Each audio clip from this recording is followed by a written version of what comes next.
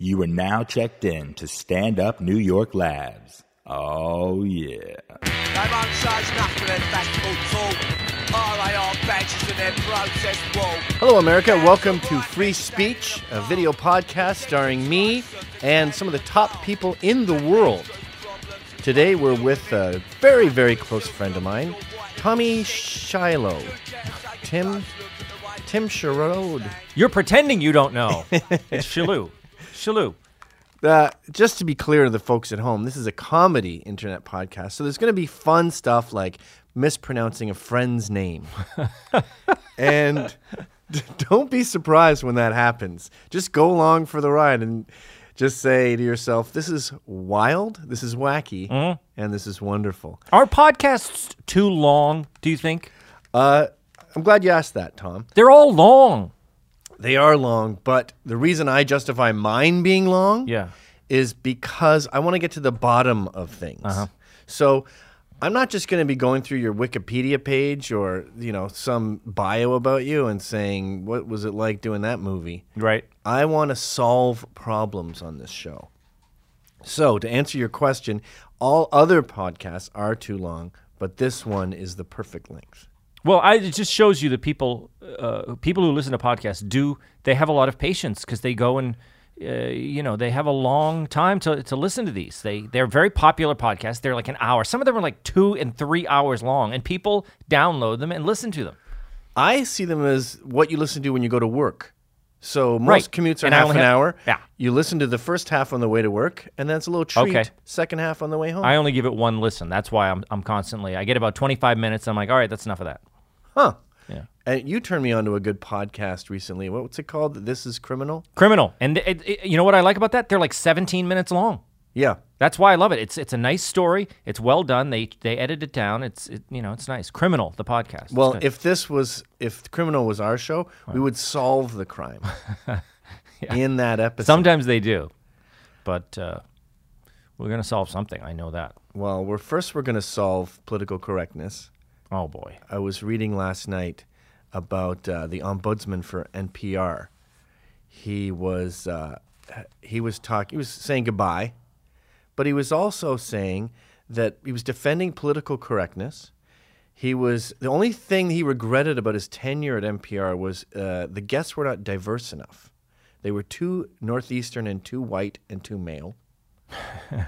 And then he said, words matter, political correctness, blah, blah, blah. That's sort of their mantra, by the way. They have to make words into weapons in order to justify banning them. Yeah. And then he stopped his paragraph, had an entire paragraph that just said, I am not Charlie.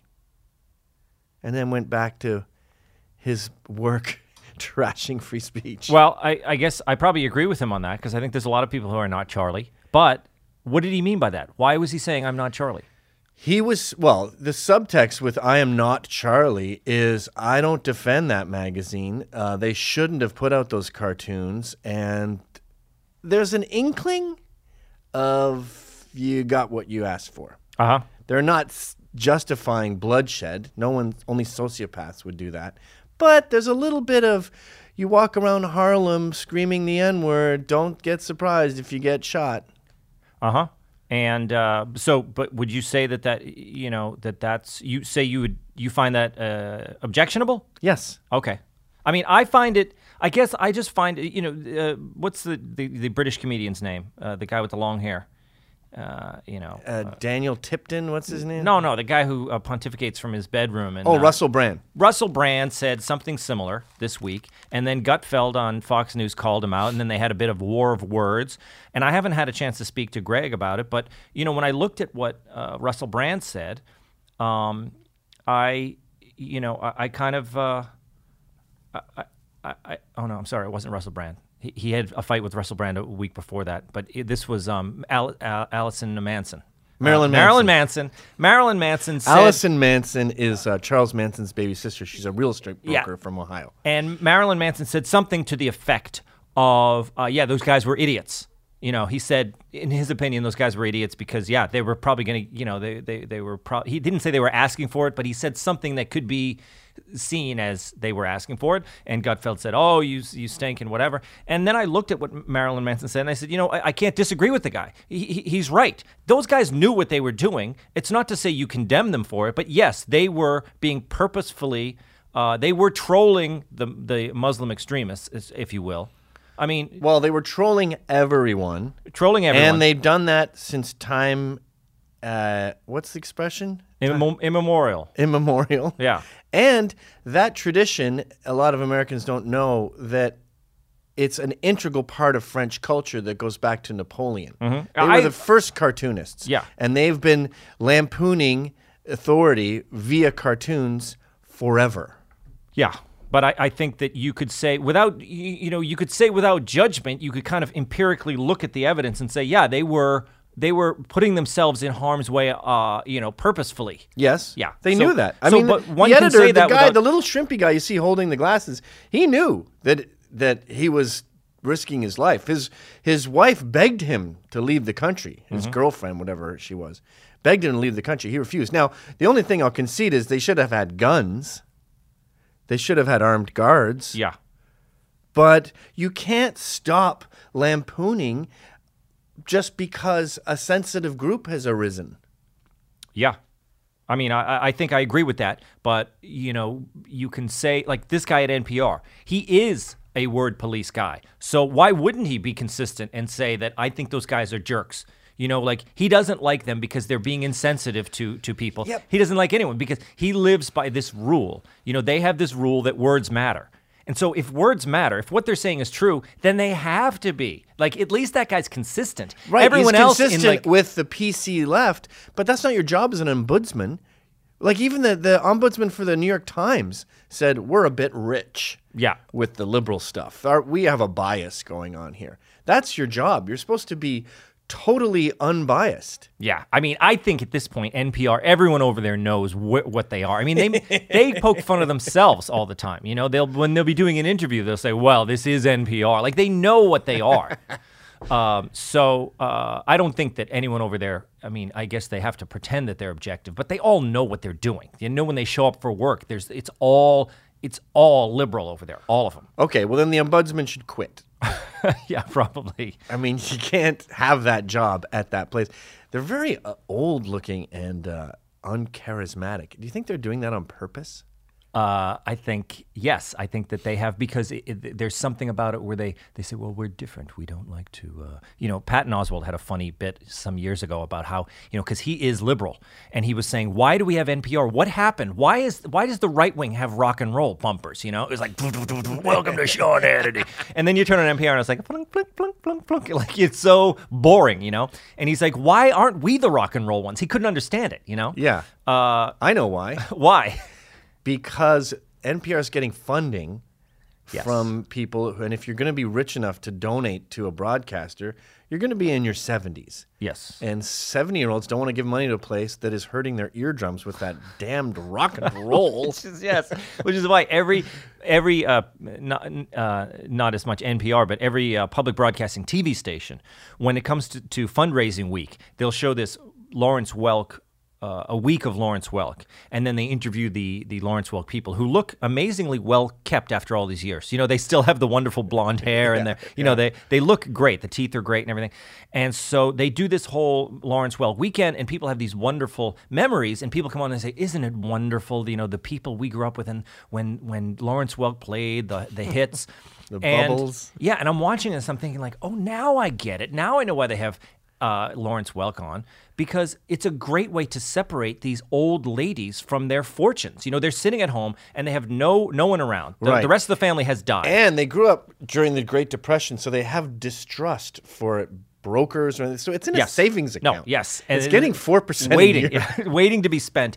And then they spend a week with 1%. Lawrence Welk. Right. And they think, I love New Jersey public television. They're just, they're doing such a great service. And then they just empty the bank account. It's fantastic.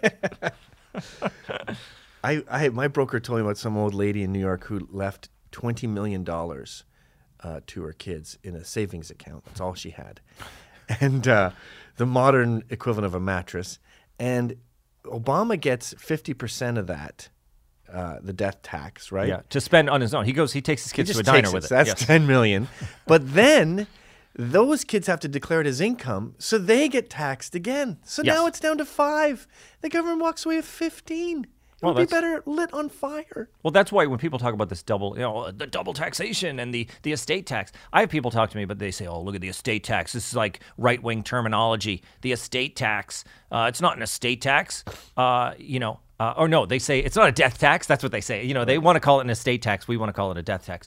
And So you're admitting you're a Republican. well, in terms of fiscal stuff, I'm as far right as they go. I fall in with the anti-tax people, Right. Because I think that it's not good to. Would you ever consider driving a plane into an IRS building? No. I'm against all those. There was a guy who did that. You're saying? Yeah. Yeah. That's bad. But the Sorry, I cut you off. You were talking about death tax. People say it's not a death tax; it's an estate tax. that and then when you really look at it, of course it is. Well, you are definitely. I think there should be no taxes on any. People worry about, look at they should increase the tax on the capital gains tax. There shouldn't be a capital gains tax at all.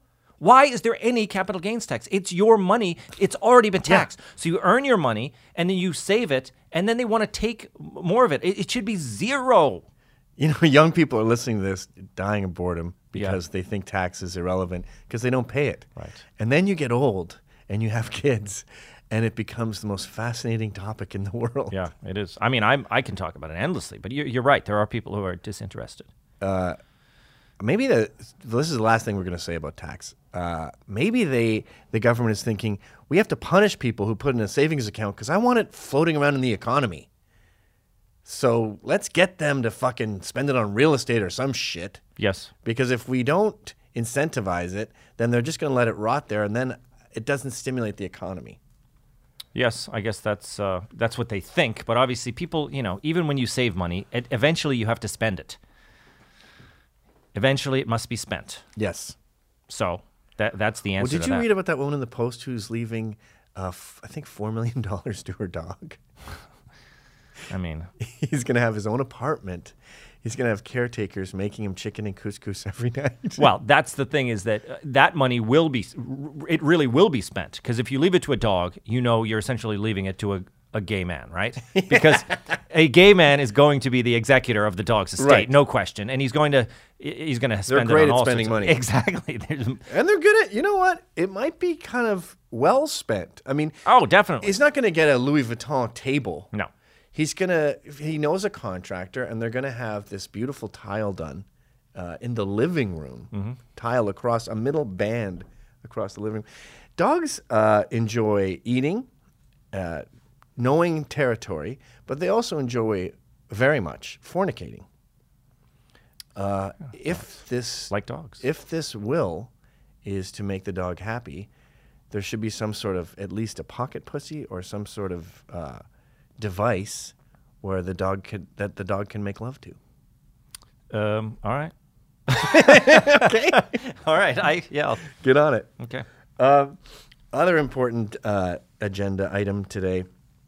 There's a school I was reading about, University of Michigan, and they have spent $16,000 on this Words Matter campaign. 16,000. That's not that much, right? Yeah, well, it's. I don't think they have a lot of money, but $16,000 is just really a bunch of posters, Yeah, banners. Yeah.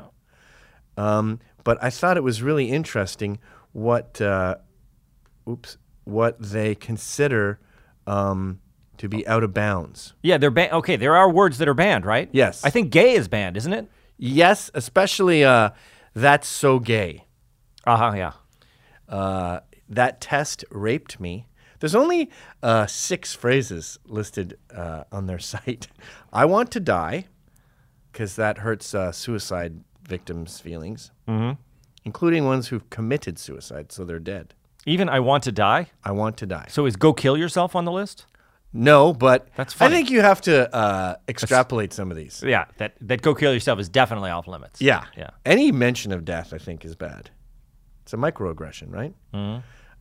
That's so gay, as you predicted. That phrase perpetuates homophobia. That's retarded.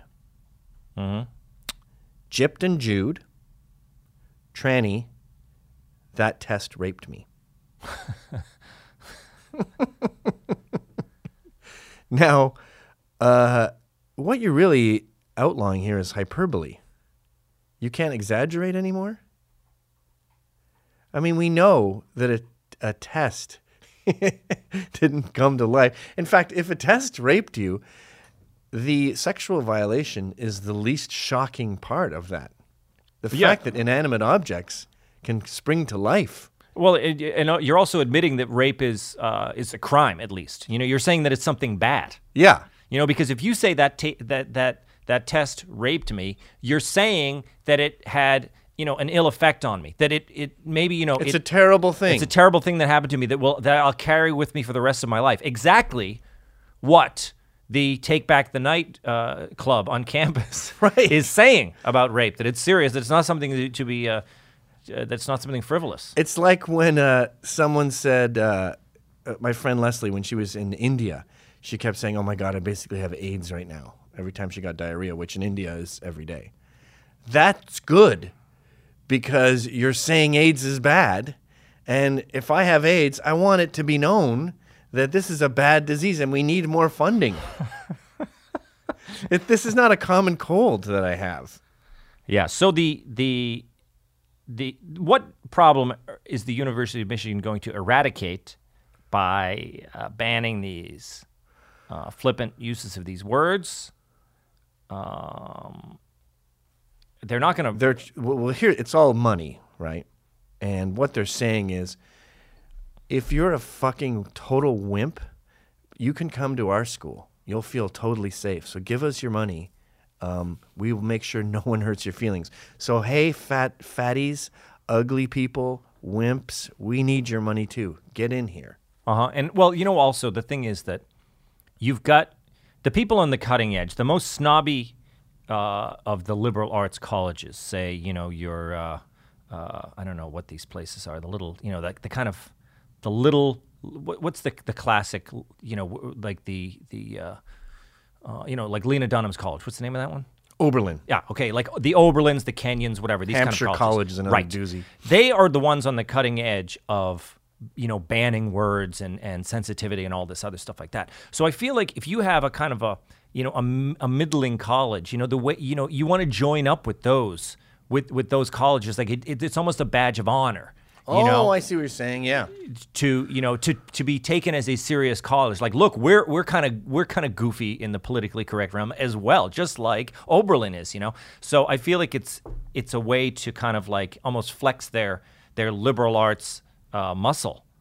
You know what's happening right now, Tom? What? We're getting to the bottom of something. Yeah. But are we, Gavin? There's no one here to counterbalance our old-fashioned point of view. What about Stuart Lee, that brilliant comedian from Great Britain? You know, I was watching a routine of his the other day, and you know, he was making fun of us, Gavin. He was saying, you know, because he really is a brilliant comic. I've seen him. I went to see him when I was in Scotland. I saw him twice. Yes, you know, I'm familiar with him. He has a great bit on Braveheart and how they Yeah. threw the princess in the story, but the princess was 4 when Braveheart was around, and he's saying, I wouldn't put it past him. Yeah. To fuck a 4-year-old. People stormed out. But yeah, he's brilliant, and everyone should go look at his stuff. Okay, but he had this routine where he was kind of, you know, he was saying, you know, what is political correctness? But just being nice, you know, just being conscientious. Oh yeah, that's terrible. You know, he's making fun of us. He's saying it's just conscientiousness, isn't it? It's just being cognizant of other cultures and the way other people feel. Oh, that's terrible. You know, like he really was. And you look at it and you think like, okay, now that's his take on it. He is saying, what is your problem, Gavin? What the hell? Why do you have a bug up your ass over these words? They're saying words matter, and you're saying they don't matter, but obviously they do matter to you because that's all you talk about. Well, I'll explain it to you. The reason that this campaign is banning raghead. And Stuart would say, what's your problem? You just have to say raghead? You just need to? And my response to that is, no, I'm not saying raghead. Nobody is. No one says raghead. I'm They really sick don't. of all this money being spent and all this time being allotted and all these all these people getting fired based on this looming specter of racism and homophobia and transphobia and Islamophobia and cisgenderism. All this time, energy, money, jobs, energy is being flushed down the toilet based on this myth that everyone is out there screaming these words.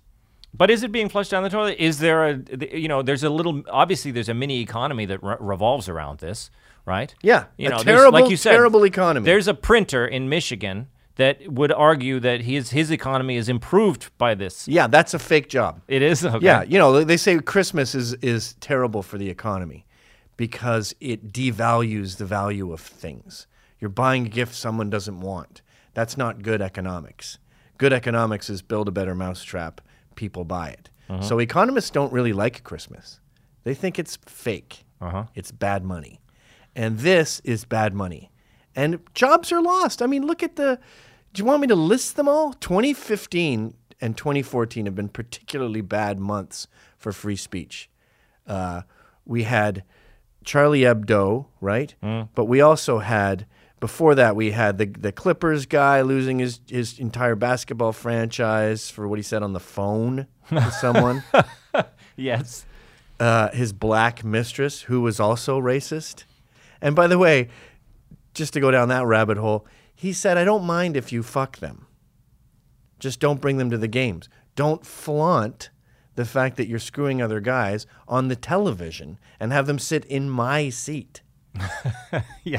Because that's embarrassing. Well, plus this was a private conversation. Right. And so we used to demand that we all knew that everyone was, being racist in private, right? We all knew that there was people saying things in private, but as long as in public you comported yourself in a certain way, that you were okay. But now it's moved to the private sphere. So what good is it for that guy to be publicly to speak correctly in public when his private conversations get him fired? Like, it doesn't do any good.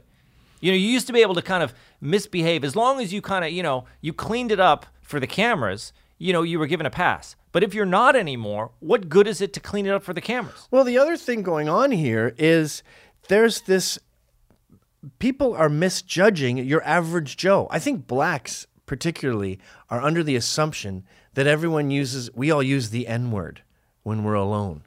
Now, I've hung out with some of the worst people in society. Some of the most controversial guys, racial realists, as they call themselves. They don't say that word. I want to find one of these racists that we're spending all this money to battle, this guy who says raghead. I want to find him, and I want to put him in a box, and I want to analyze him. He is in a box because the thing is, the Smithsonian. I mean, anyone who says raghead, they're not going to have. There's no white people around that are going to be friendly. You. Yeah, Yes. And if I was a Sikh and I had a turban on and I walked by someone and they said raghead, I'd go, what? Finally. Yeah, I've been hearing about you people forever. But so that's why Stewart's wrong, because there is a culture here where they've taken this invisible bigot and declared war on him and wasted a lot of time and a lot of jobs and a lot of opportunities fighting this mythical beast. So you say this beast is a straw man. I do indeed. But to get back to what I was saying about we're getting to the bottom of it, it took me a long time to figure this out. Why are all funny guys liberals, right? And the old trope, conservatives aren't funny? Well, I don't know if A is correct, because actors are all liberals. Show business, people in the film industry, whatever, they're all liberals. They're obviously there's kind of the right wing types, but they're all underground because they want to work, and there's a whole economy around this kind of liberalism, right? But comedians, now again, there's a majority of them are liberal, but there's a huge kind of conservative and or libertarian streak in the comedy world of stand-up comics. Okay. Sort of. I mean, Doug Stanhope, Dave Attell, But when you think of like Louis C.K., even Bill Burr seems to, since he married that black woman, he seems to have gone away from the salt of the earth kind of guy. No, I think Clint he's always Eastwood. been the same. He's always had, there's like guys like Bill Burr have been remarkably consistent through the years. Really? Yes. I found his most recent special was a little more PC. Well, he's always had, he's always calls it as he sees it, and he has a kind of, Dennis Leary was often like that too. Like they kind of like the angry Northeast. It's like a Northeast thing. They're angry Northeast liberals, so there is a great distrust of the of right wing stuff, and there's also there's a kind of a multiculturalism in their angry white guy routine. Yeah, He's always they're had it. mad at the church. Yeah. I think just because they had to go and it was boring. And they're mad at their dad for making them go. Yeah. They won't shut up about how evil nuns are and stuff like that. But and maybe that's why they're so pro-immigration, because they know their dad didn't like Mexicans or something. Yeah, and I think that I don't know what that is, but I think that they have, the reason Bill Burr is so fascinating is that he really is politically incorrect in terms of gender stuff. Mm-hmm. He talks about guy stuff, and it's like he has a lot of he has so much credibility because he's such a good comic, right? Right. And then so in the comedy world, it's like, oh, Bill Burr, look at him. He's one of the best there is, right? But then when he says some kind of guy stuff that is seen as by the kind of the Jezebel crowd, that he crosses lines with the Jezebel crowd, but they can't go after him. Like they let him go. It's not like they agree with him, but he has such credibility that they don't want to go after him. You know what I mean? In the way that Louis for what C.K. they is see the as the same way. sexist stuff. Louis C.K. had a bit about rape, about how some girl wanted him to rape her. And she would say no, but she didn't mean no. Yeah. He didn't end up doing it. But you can just see if it was someone else, like Dove Charney or Terry Richardson, saying anything close to that. Oh, yeah. He would have been pilloried. Yeah. I mean, he has a lot of credibility with but it's like part of it is artistic, because in the world of stand-up, they're like, Louis, he's the, Oh, remember, though, he did a thing about fat chicks on his show. Yes. He wanted he went on a date with a fat chick and then didn't want to fuck her anymore. Yeah. And he wrote it all, of course, which is another thing I want to get to. But he got in shit for that. Jezebel abandoned Louis' ship. Oh, they did? Yes. It's interesting because I only saw a lot of feminist praise for that. No, they don't tell fat women how to feel, Louis. Yeah, of course. They were mad about that. You can't win with fat chicks. Oh, yeah. I mean, or what I think you can't win with people if the gender is the only issue. Then they're gonna be on top of that. It's unattractive women are in really bad moods. Really? And lesbians are often in very bad moods. Wait a minute. You think? I don't know. Because they don't get laid. I don't know if that's true, Gavin. Which part? I mean, there's a lot of really fun gals, who... Then they're at the beginning of their relationship, and that's a brief epoch before lesbian bed death sets in, and they get grumpy. Wait a minute. I know a lot of hot-looking girls. They look like they should be cheerleaders for the Dallas Cowboys, and they're very, they're very tough to be around. They're very. One might call them bitchy if they were to use words like that. And then you have some other girls who are overweight, and we hang out and drink pints of beer, and we're having a great time. So I don't know if I go into your, Well, it's like not all Muslims are terrorists, but all terrorists are Muslim these days. Not all ugly women are bitchy, but all bitchy women are ugly. Wait a minute. What about those cheerleaders I just told you about? I don't believe you. All beautiful women are in a great mood. But I've got so many unturned stones here. I fear we might not get to the bottom of everything because I still have this college thing to say. But you just brought up another thing that I want to get to the bottom of. I realized this last night. I was watching the movie Support Your Local Sheriff with James Garner. Oh, yeah. Great one. And there's a scene in it where this lady gets up in the courtroom and she's not having it. and I demand I get some respect here. And they're all going, what in the tarnation? And I'm a lady, and a lady's got to do what a lady's got to do. And she explains to the courtroom that she matters, and they all go, oh, okay. And, you're watching it and you realize men wrote this. Mm-hmm. A man sat and typed that out. A man found her in casting and said, you'd be perfect for that part I wrote where this chick ain't having it anymore. Yeah. And then I realized that's feminism. I mean, before feminism, even the suffragettes, before women could vote, men wanted to make domestic abuse a capital offense. Men invented the whole idea of domestic abuse being evil. No one was more against domestic abuse than men back in the 20s and 30s, right? I think we created this feminist stalwart. I mean, take Girls Just Want to Have Fun. I Am Woman, Hear Me Roar. Even Redneck Woman, you know that song? I'm sitting on a porch with a baby on my hip. Yeah. Or there's a line in there. She's like, Victoria's Secret. Well, their stuff's real nice, but I can get the same damn shit at the Walmart store, half price, and be sexy, just as sexy. That's written by a dude. I think it's Rich. You know that Rich and the other guy? Yeah. Huge country star. And when you think about it, this whole idea of like, God damn it, these are my rights, and I can be sexy at Walmart for half price, and I'm a woman. Hear me roar like a lion. Roar. I'm a Tomb Raider. I've got guns on my hip. Yeah, I'm a kick-ass chick. That's male values. Yes. It's not really in a woman's makeup. Okay, so where is it? Where are we going with this? Because, well, Jezebel are like dominatrixes. They are paid. They are created by men to feel like they're the boss, and it's a role we gave them. They're almost like minstrels.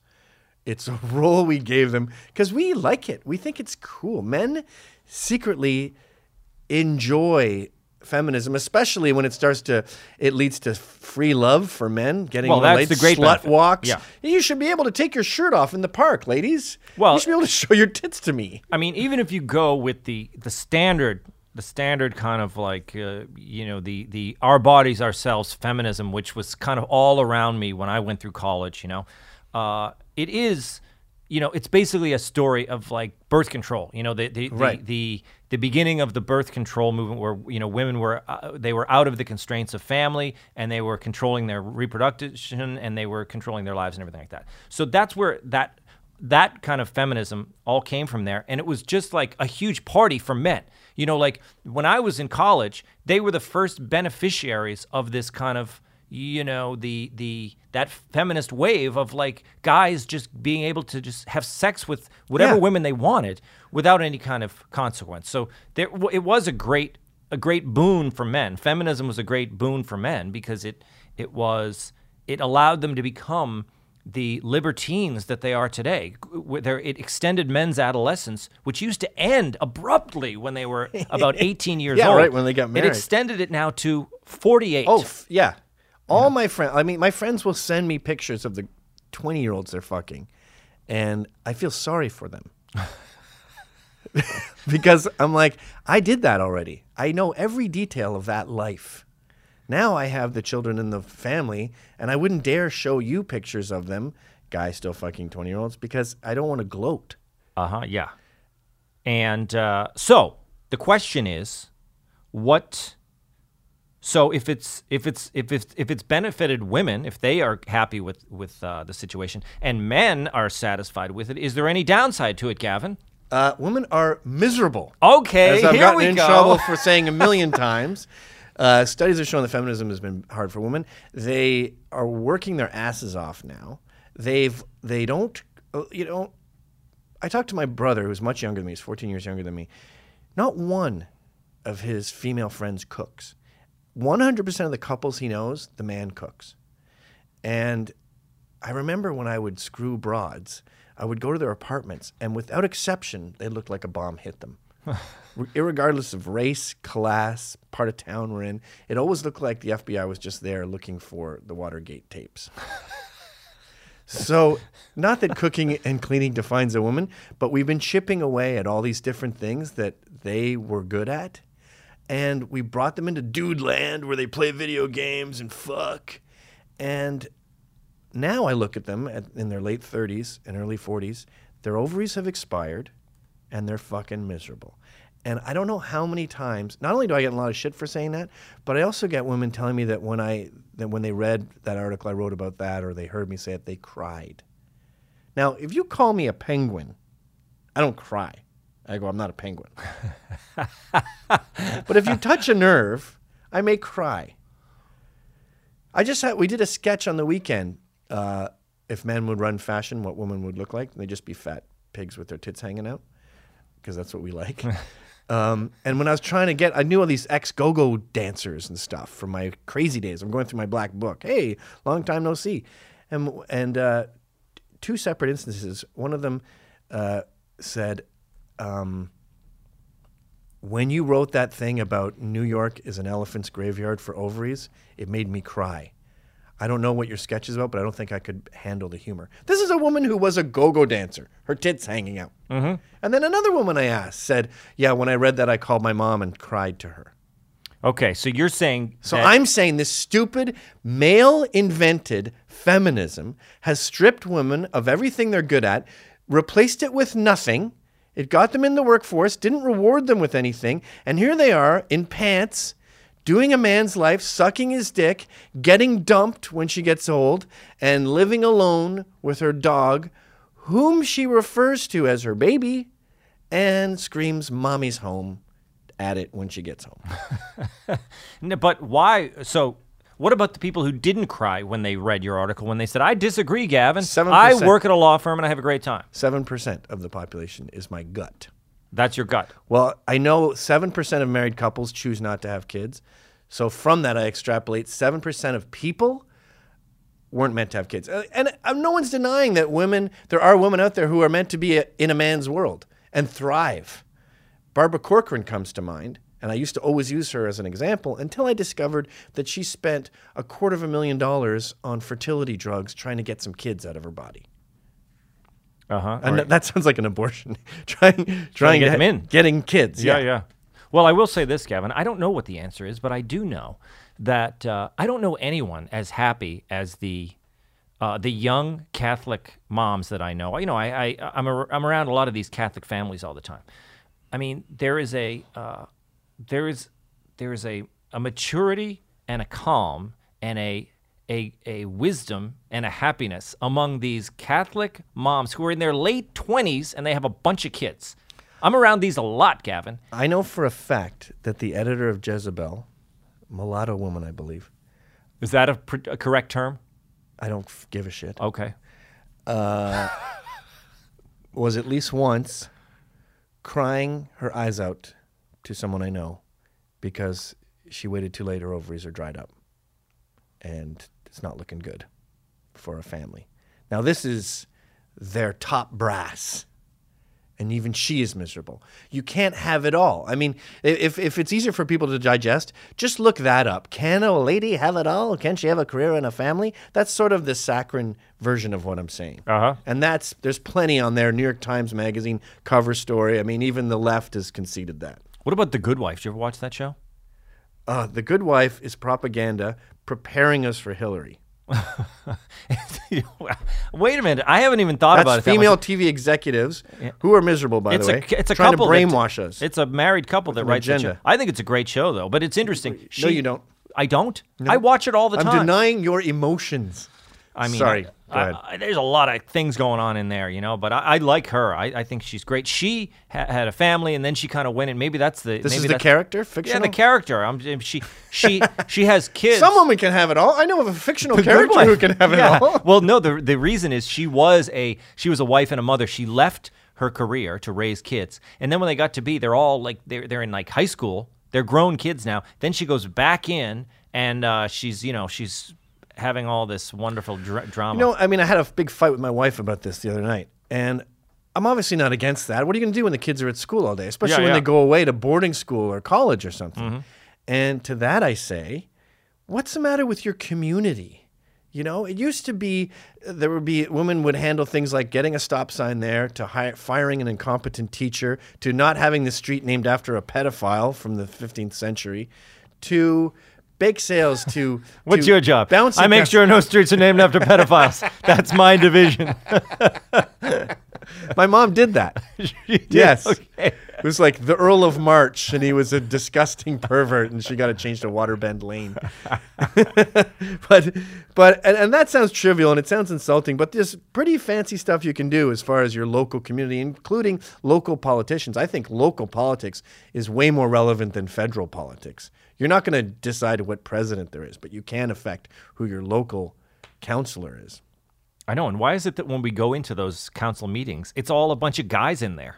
I mean, it's always like, the town council and the, I guess it isn't. It's because we've stripped women of those. I bet there was more women back in the 60s and 70s at those things. Yeah, it probably was all women because the guys had, they all worked work. for, yeah. Yeah. But, okay, so we've got that stone covered now. Men invented feminism to get more blowjobs, and women fell for it. And I feel sorry for them because it didn't work out.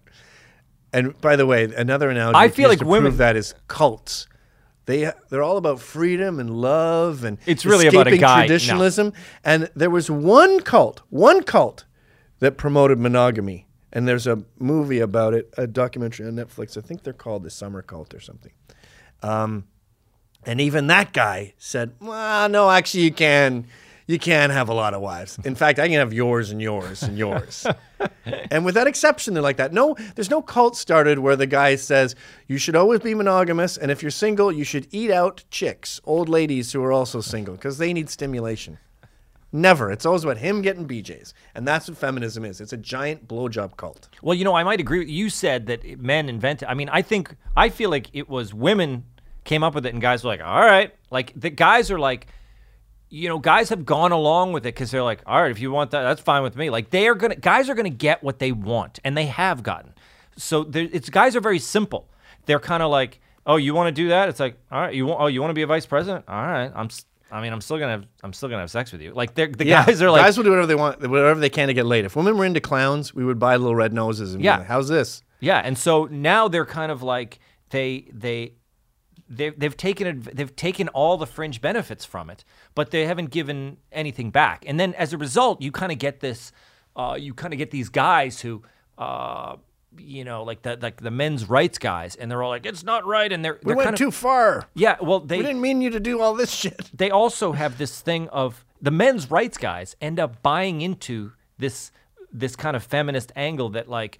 Well, why should women be the primary, get primary custody? Why should women be the default caregiver? And it's like, I say to the men's rights guys, yeah, well, of course they should. Of course they should be the default. You know what I mean? That's one thing that guys have to... No, but the men's rights guys, I think, are saying, it's already broken. You want to be equal to us. Right. But you still get all the good stuff about traditionalism? Yes. And we're both saying traditionalism was great. Why'd you wreck it? But men's rights guys are saying it's already wrecked, so now you're playing with the big boys? You got to play with the big boys. I get it, yeah. But to go back to what you're saying, I disagree with you. And granted, this theory is only 12 hours old, and I came up with it last night drunk watching a cowboy movie. Exactly. But I'm not saying that men went, yeah, okay, you want to go vote? Okay, just don't fight me. I'm saying that men said, get out, you should want to vote. What do you do? You sit around here, you let people walk all over you. Get out there, say, I need to vote. And go, call yourself a suffragette or something and get out there. I'll make the signs. You should, really? You know what? You're right. I should say, yes. Tell them to fuck off if they have a problem. I should swear? Yes. Stand up on your desk and say, we want a union. What's a union? It's like a group of gals getting together. Okay, all right, I'm going to do. You are a woman. Let me repeat after me. I am woman. I am woman. Hear me roar. Hear me roar. But why? Why did they do this, these guys? Because that's what guys are like. Everyone thinks what they like, other people should try. You're always fucking throwing coffee down my throat. Exactly. It does so make your men life go, I feel empowered when I don't let people boss me around. You do that. Well, who are these historical guys then? Husbands. Oh, stay home, woman. I want to. A woman's place is in the home. Where are all these guys? That's a myth. It is? Yes. They're saying if they do, if you have them on tape saying that, then what they mean is, women would seem to be doing fine at home. Why rock that boat? And by the way, I'm leaping all over the place here, but another piece of evidence I have that women in the workforce don't feel comfortable there and don't really belong, 7% do, 93% don't, is the way they talk. It's laced with insecurity. Like if you ever see a white guy, like white basketball players in college, they're all around black dudes, and they get these mannerisms. Like basically, what I'm trying to do right now is just do me. You know what I'm saying? They speak in ebonics because they're uncomfortable.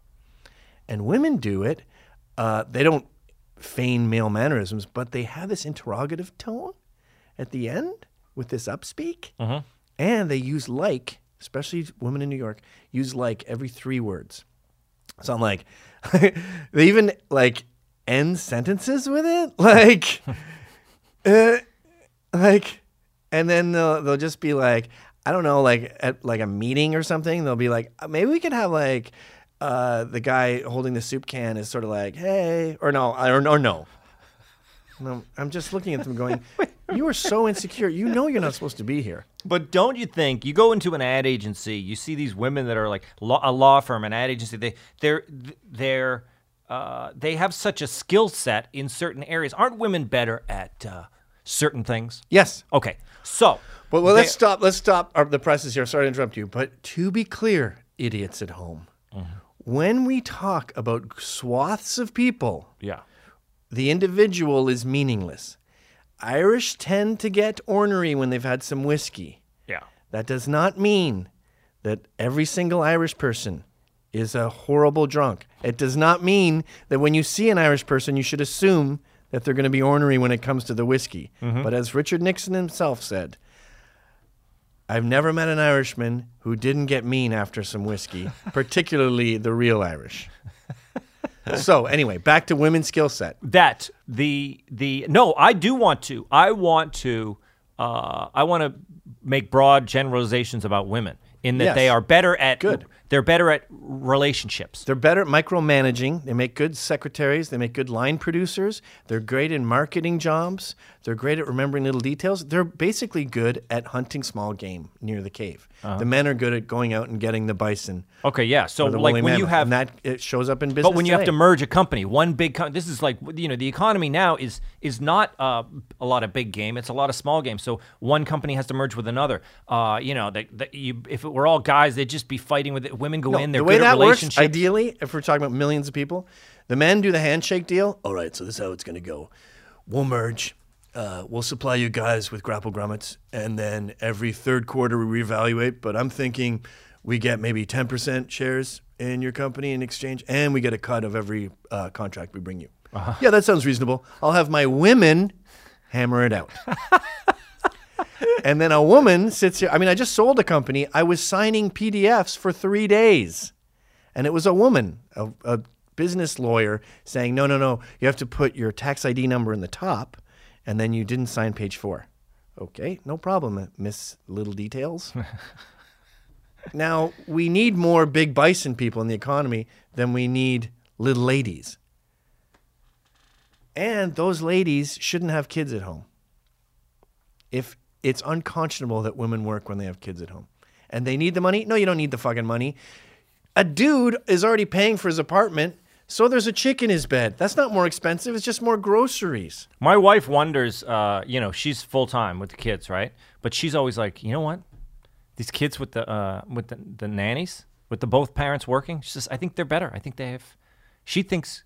Now, I say, listen, you're doing everything right. I always reassure her that she's got the ideal life. Our kids have the ideal life.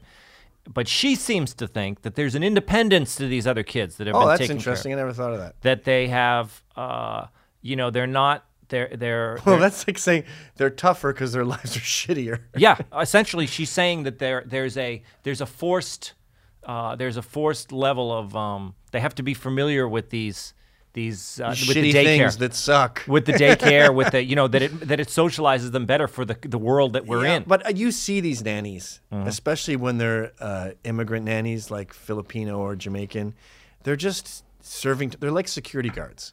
They walk behind the kids. They hold their stuff. They don't engage them. They're slaves, basically. It's not a good lesson to teach kids that they have someone waiting on them hand and foot. And when these women go out in the workforce, now they're paying this woman $40,000 a year to be the slave. By the way, that woman's not with her kids half the time, especially if they're Southeast Asian.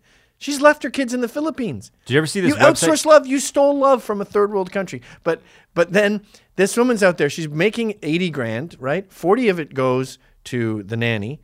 The other 40 puts them in a new tax bracket, and now they're getting taxed at almost 50%. So now she's down to like $10,000 a year. Thanks for coming out, bitch. You know, this goes to our. Did you ever see that website? IsawYourNanny.com, I think it is. Something like that. It's like some website, I Saw Your Nanny. Right. And it's just moms taking pictures of sleeping nannies with the kids, God. They're kids always in on their danger. phone. Kids in danger, and the nanny's ignoring them. And they pop the picture up there, and parents see their own nanny on IsawYourNanny.com. It's amazing. But you almost started into another subject, which I don't know if is on your agenda, which was how it doesn't help to be rich. Yes, that is a fascinating subject, but I thought an hour would be good because we get to the bottom of things. We've barely scratched the surface here, and we only have 10 minutes left. Oh, my gosh. Maybe I'm wrong about podcasts. They all have to be longer. Well, to get back, I didn't even get to this thing about the N-word never being included in these words you can't say because it's so unthinkably horrible that people can't bring themselves to type it. Yeah, Like exactly. raghead you can write because you've never heard it. But, Right. wait, well, let me just say it. Yeah. Well, if they I can't wrote a believe I can't list, say it. if they wrote a list of bad words and then they wrote N-word on the list, then I was about to say the ragheads, but then then people who find raghead offensive would be like, "Why didn't you say R word for mine? Mine's pretty like it makes it a B-level swear." I have a problem with you having raghead spelled out, yet nigger just gets the first letter. Well, we tried R word and people thought rape. Exactly. We've got too many dash words. But anyway, the thing I was going to say is, why are artists and comedians and artsy-fartsy types all liberal and conservatives aren't? This is why. Conservatives have rules. Oh, you're an artist? Can you do photorealism? No, I just put a tampon in a teacup. You're not an artist. The left has this anything goes, island of misfit toys. I don't care if you're nuts. You're part of us. Mental illness is perfectly natural. So they end up with all the loonies, the shit stains, the fucking pathetic artists. They have some smart dudes, but they also have all the garbage. And they have a much wider group, too. Now, this links to colleges. If you're an institution that gets paid per head, do you want this little group of high standard people that think you're not an artist if you can't do photorealism? Or do you want this never-ending pool of fucktards? That's why colleges are embracing this PC stuff, because it's a much bigger market. These idiots who are offended by the word raghead or think it exists, that's way more people than this rational, normal guy. Well, how many more is it? Millions. Look at courses. Shit, when I was at college in the early 90s, there was philosophy of love, philosophy of self. Our professor in philosophy was the head of the Canadian Communist Party who told me it's okay to have an abortion up until a year after the baby is born. Uh-huh. That was 1992. Yeah. It's gotten 50 times more insane then. That was I wasn't at some weird Hampshire college. I was at a normal university. Well, why do you described liberals as kind of an anything goes, yes, right? But is it? I mean, don't you have liberals who are aesthetic purists? You know, they're very that it's not anything goes. They have strict rules about they have their own rules. They're just different. They have one rule: white males suck. And why? Why is that? Because it reminds them of their dad and how disappointed he is that they have a degree in philosophy of love. But why, Gavin? You haven't answered my question about why artists. Let's go right with artists. Let's go with like fine artists and people who are just dealing like expression and maybe music and whatever. Okay, they're total creative types. why do they subscribe to liberalism? They're the classic individuals. Why does someone who wants their own vision on a canvas or writing music, they are so into their individual expression. Why do they want the government in control of their health care from the time that they're It's a an baby unfortunate side effect of their agenda, which was, I hate my dad. He's disappointed in me. I hate everything he represents. So what does he hate? He hates a tampon in a teacup. Cool, that's my thing now. And then they chose all this stupid crap, like modern dance. And while they were rebelling against their dad, who hates tax, they inadvertently became pro-government. And then they thought, oh, shit. So it was just an error. It's an error. Like, we got a cool black guy in the president. He plays basketball and he does stuff like drops a mic and goes like that. He also wants more big government. No, whatever. So they don't. Wait a minute. I want to try to give them the respect that they're due. I can't just write them off like that. There's got to be some artist who pauses when he's doing a painting and they think about it and they say, like, yeah, I guess, they must have a rationalization and here's another problem with the free market for them. The free market's about quality. You don't get your ridiculous sculpture of a bent rectangle in front of City Hall for $3 million with the free market. You need corruption, you need incompetence, you need bureaucracy to get your crappy sculpture paid for by the city. In Canada, they throw out grants to anyone who farts.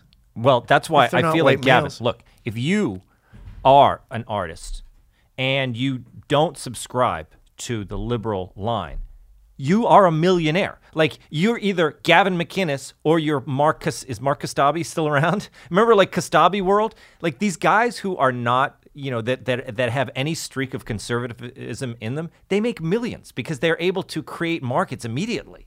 You know what I'm saying? Yeah, I never thought of that. I mean, think of these people who, and the art world ends up hating them because they're like, oh, look at those guys. If you have any sense of entrepreneurship and you're an artist, there's no reason why you're not hanging in your paintings aren't in every law firm in the city because all it takes is a little. You're right. You're right. You know what they do? I just learned about this. These Wall Street piranhas will find an artist who has a pretty mediocre catalog. They'll start bidding on his crap.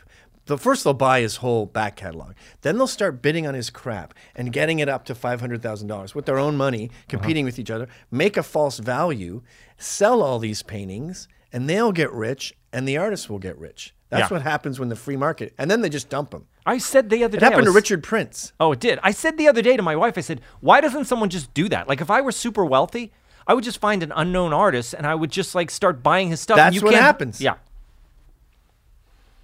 We solved it. Yeah, Let's just go over what we've done here. We've solved feminism, discovered its roots and where it went awry. We've solved why artists and funny people tend to be liberal and the accidents it causes. We've solved why schools push this PC crap. And we've solved why Stuart Lee is wrong for criticizing us for bitching about PC. Yeah, although I think he's worth a look, Stuart Lee. Oh, definitely. The guy's a genius. I love him. He's brilliant. He's Scottish. He is Scottish? As you can tell by the first name. Stuart Lee. As the Scots like to say, who's like us? Damn few, and they're all dead. They should. Well, I think entry level for Stuart Lee is his bit on, if you do a Google search for Stuart Lee Top Gear. Because right. I love Top those Gear. Guys. I love Top Gear, and I love those guys because to me they're just they have a lot of insouciant energy, and they're charmingly politically incorrect. Stuart Lee hates them, and he does this convincing half-hour rant against how much he against the Top Gear guys, in which he wishes death upon them. Yes, and it's brilliant. Yes, he says it's not a metaphor, and that Bobcat Goldthwait's movie God Bless America also has that same rant against people who claim to like free speech and then say homophobic things or whatever.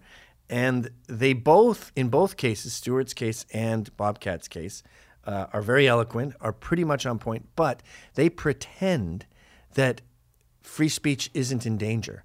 And they cite the lack of government persecution of people who offend them, which isn't even true. The guy who did the Muhammad video went to jail. The guy who, Dinesh D'Souza, went to jail for embarrassing Obama. But anyway, the government is good at free speech. But what's crucial here is the culture. Free speech isn't just the government. The people shouldn't be censoring other people. And in this day and age, people like myself are getting fired for offending someone. And that is the culture violating the First Amendment. So that's where those guys are wrong. Well, can't the culture violate the First Amendment, though? As probably, was written about you. They say, Gavin, this is the free market. You're free to say whatever you want, and we're free to destroy your life, Gavin. If your ex-girlfriend keeps showing up to all your jobs and running through the front window with mascara streaming down her face and going, payback's a bitch, isn't it, Raj? Eventually, the boss is going to say, dude, you're a great lawyer, but we can't keep replacing this window pane. We're going to have to let you go. That bitch is insane. That's not freedom. I understand. That's a good point. That's a wonderful metaphor as well. Being stalked by the mentally ill. All right, well, I'm going to end on that note with you complimenting me and me not conceding anything. I have conceded earlier, but I don't want to end on that. Thanks for coming, Tom. My pleasure.